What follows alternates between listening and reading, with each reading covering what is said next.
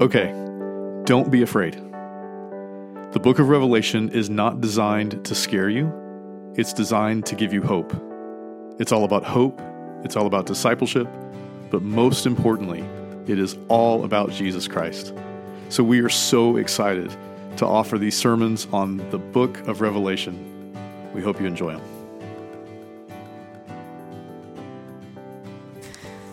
Last week, Chad shared with you the joyful wedding banquet of the Christ and his bride, the church.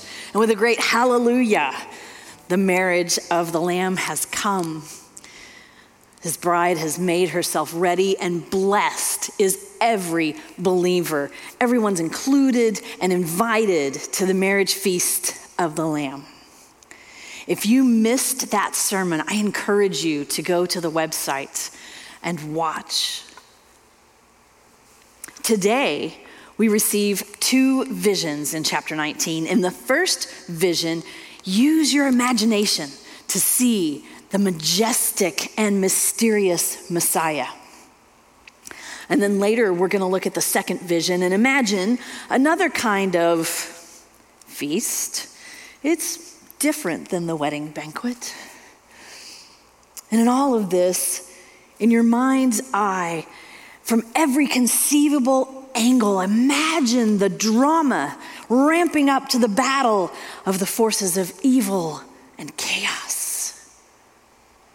And recall that Revelation shows us what has already transpired in biblical history.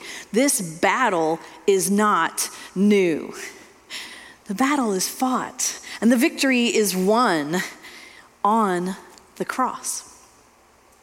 Revelation replays that here vividly. So please bow your heads with me and we'll pray. Great and mighty God, I pray that you will inspire our vivid and imaginative hearts.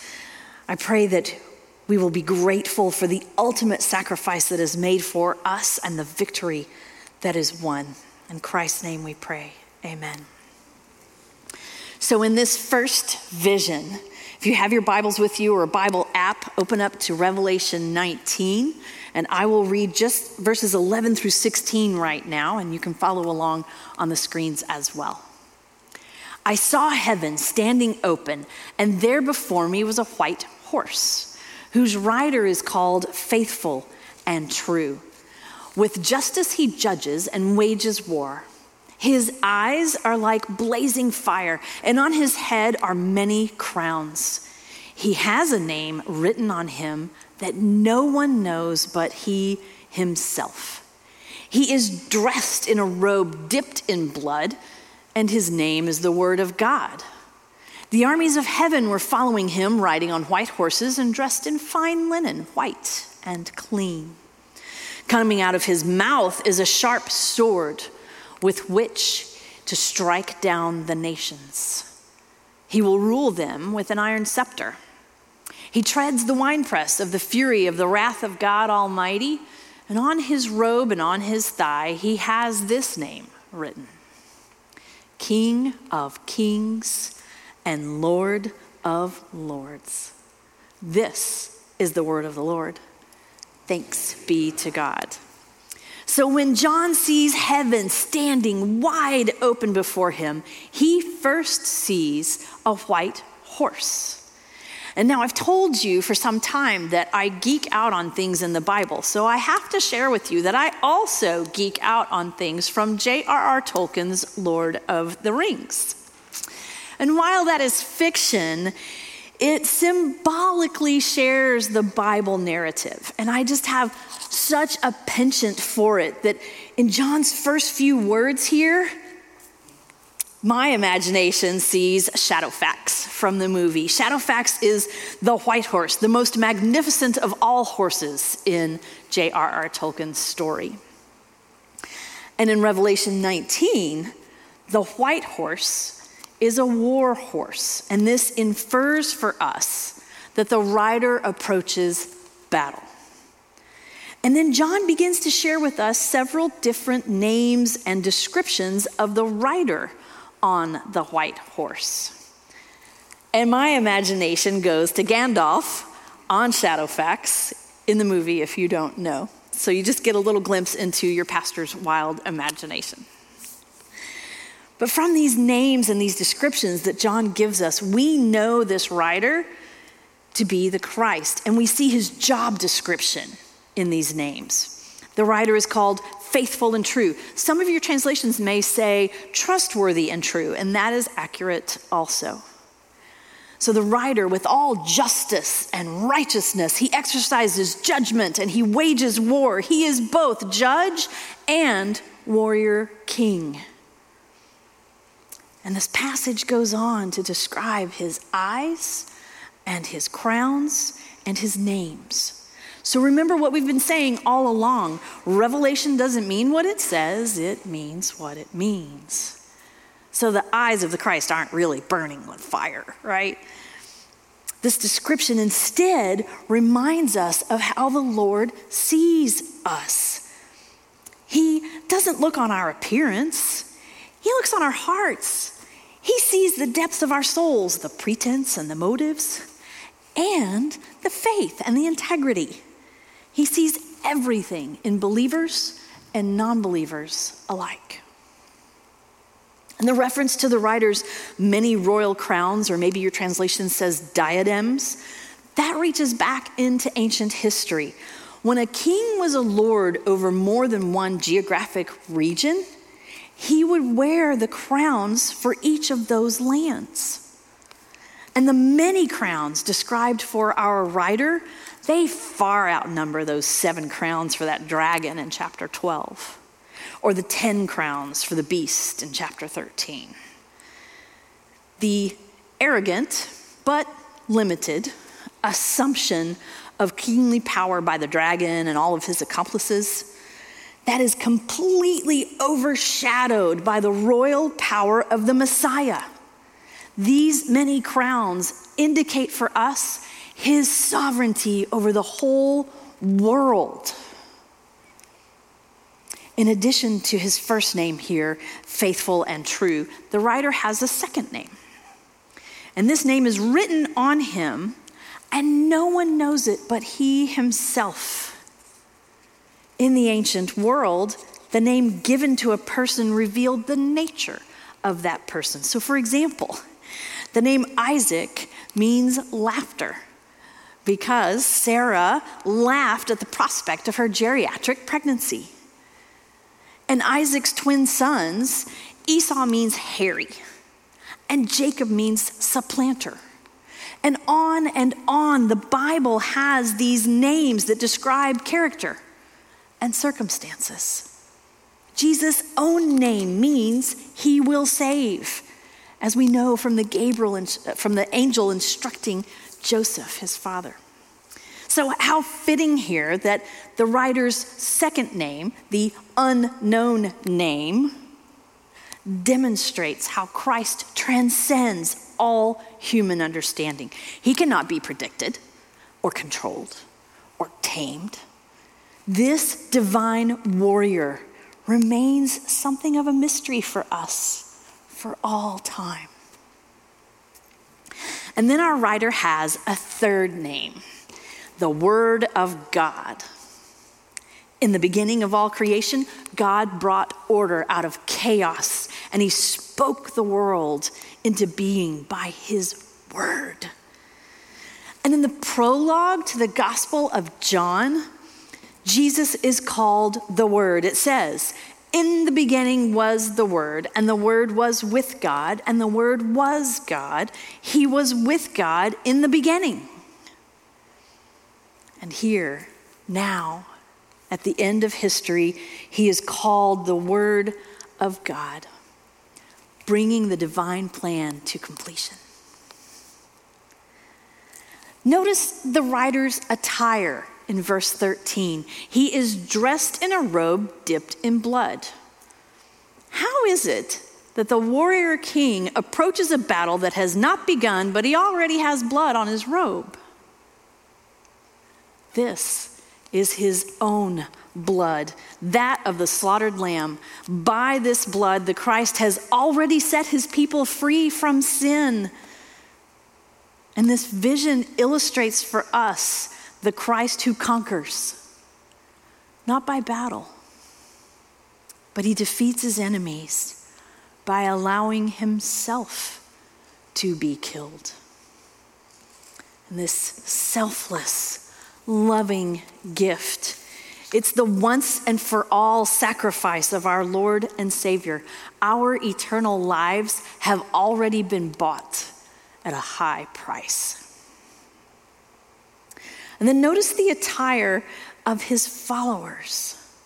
The armies of heaven, also riding on white horses, are dressed in fine linen, white and clean. Now wait just a minute.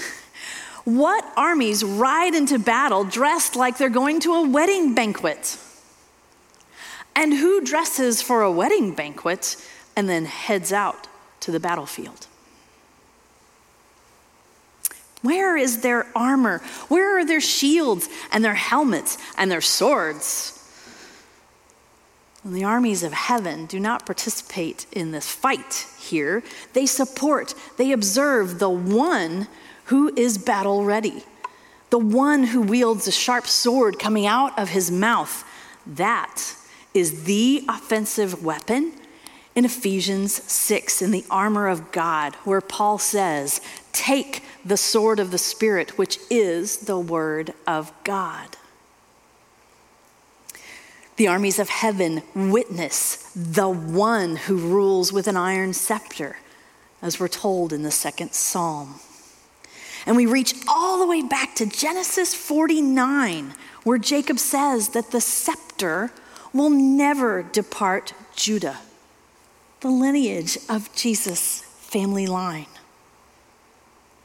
These armies rally around the one who wears his name embroidered on his robe, written on his thigh, King of Kings and Lord of Lords. In ancient society, statues often had their name written on the thigh, and it would tell everyone who was represented in the art. And so this wording would have been familiar to John's readers, to his hearers of the word. It's just another way to identify the writer. And these words would have been familiar to anyone living in the time of the Caesars. These are the very words that were shouted to the Caesar as he would enter the Roman Senate. You are the King of Kings, the Lord of Lords. Emperor of Rome?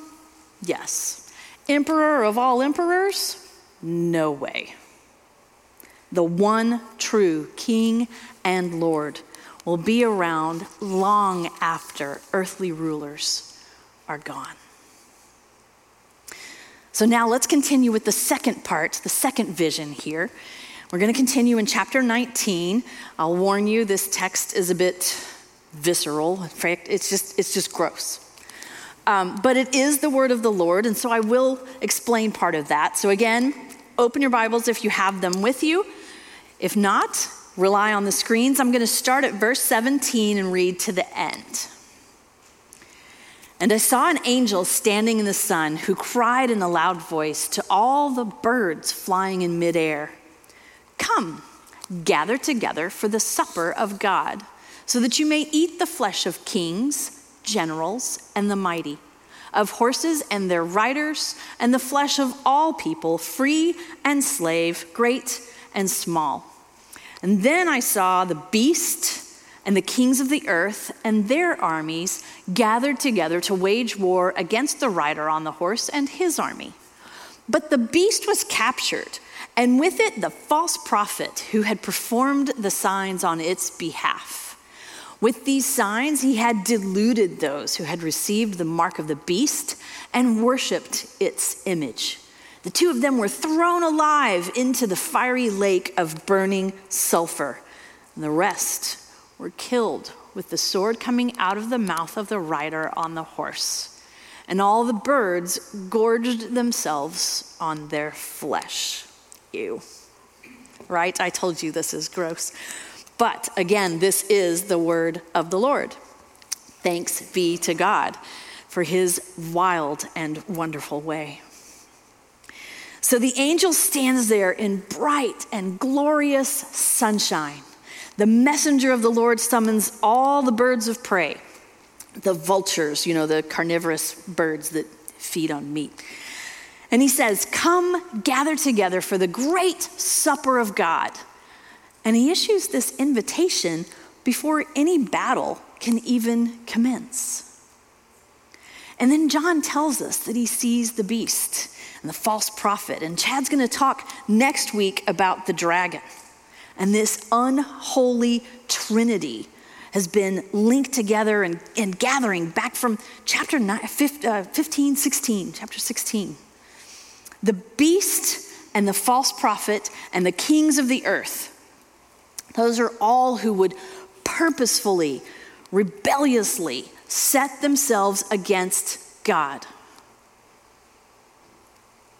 Their great desire, their full consumption, their complete obsession is to wage war against the rider on the horse and against the armies of heaven.